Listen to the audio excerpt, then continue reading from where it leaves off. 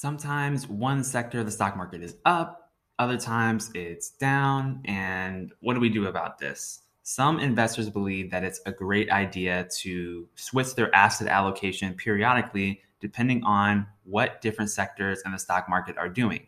Today, we're going to explore this idea a little bit and I'll share my opinion. Welcome to Stock Stories.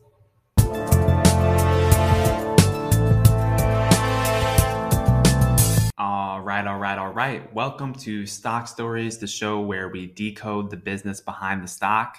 Hi, my name is Alex Mason, and I am your stock storyteller.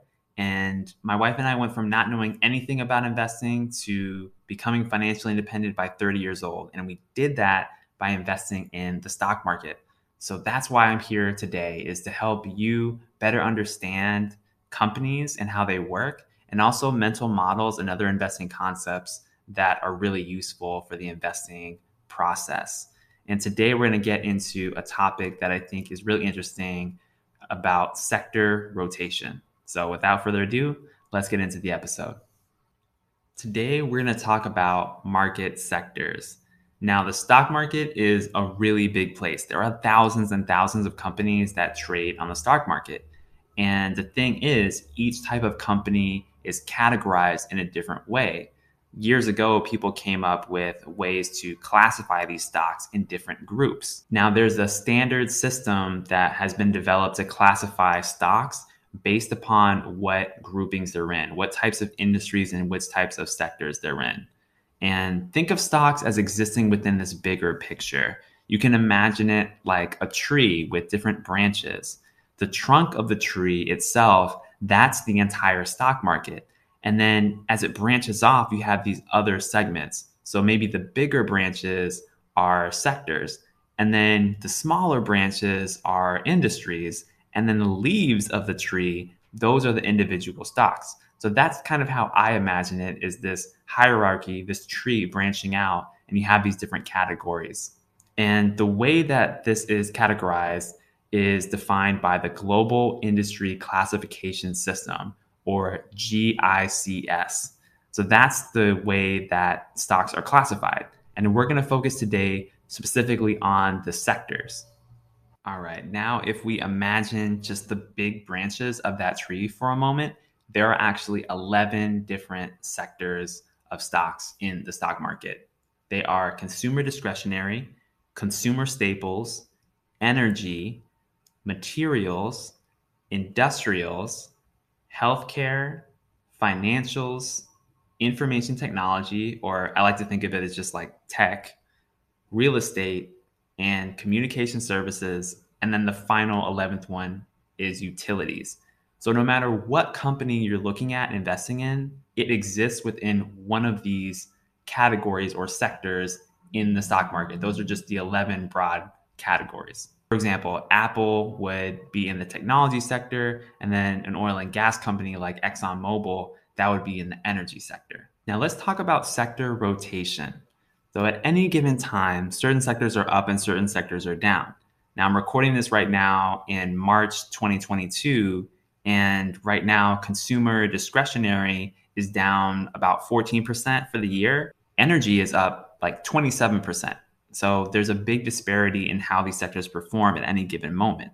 And so the essential idea of sector rotation is that if you own either exchange traded funds, ETFs, or individual stocks in a bunch of different sectors, that you should rebalance them periodically in order to increase your performance. And let me explain what I mean by that.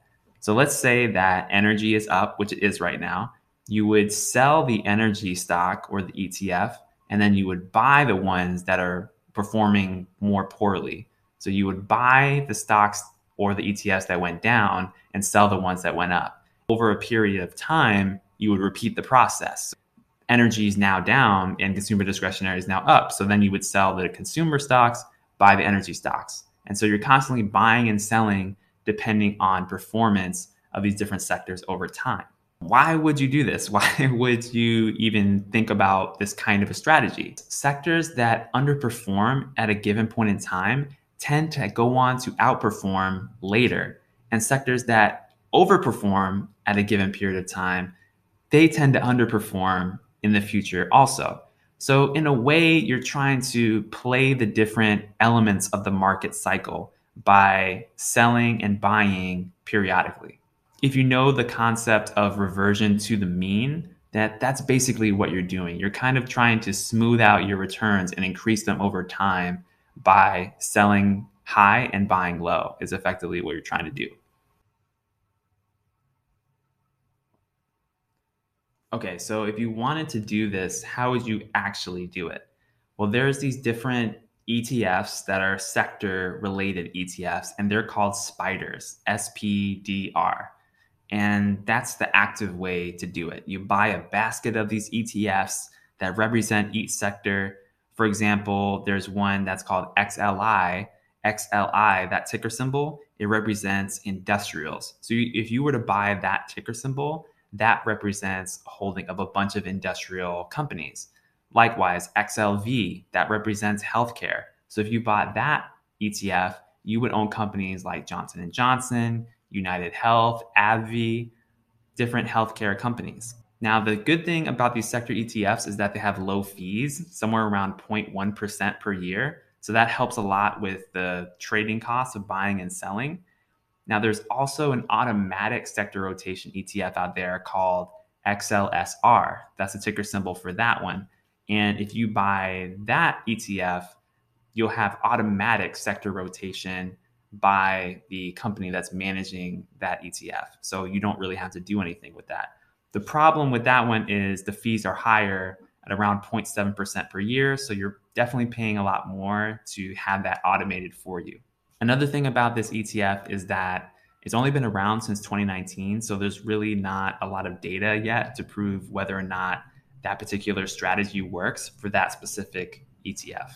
Some final thoughts on this. I don't really know if it's worth it to do sector rotation because whether you're choosing individual stocks or sector SPDRs, like I just mentioned, you're basically trying to time the cyclicality of the market, which is really hard to do. I mean, sometimes you might be able to get it right. Like, for example, if oil is crashing and you're like, okay, oil won't be crashing forever, I'm going to buy an ETF for the energy sector and then watch it go up in a year or two.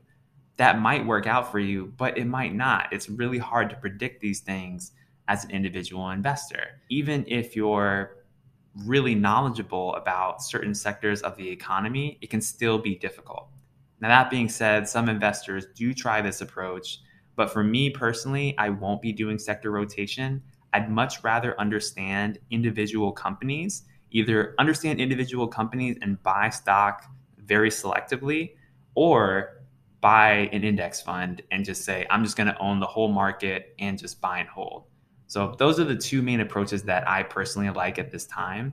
So I'm not a big fan of sector rotation for those reasons. Now, if you've enjoyed this episode, go ahead and tap that like button for me. Thank you so much in advance. I appreciate you listening to and watching this episode. And that's all I got for you today. But I will be back later with more episodes, and we're going to be going through more companies in the S&P 500, more mental models, and talking about more topics in the stock market. Thank you so much, and I'll see you next time.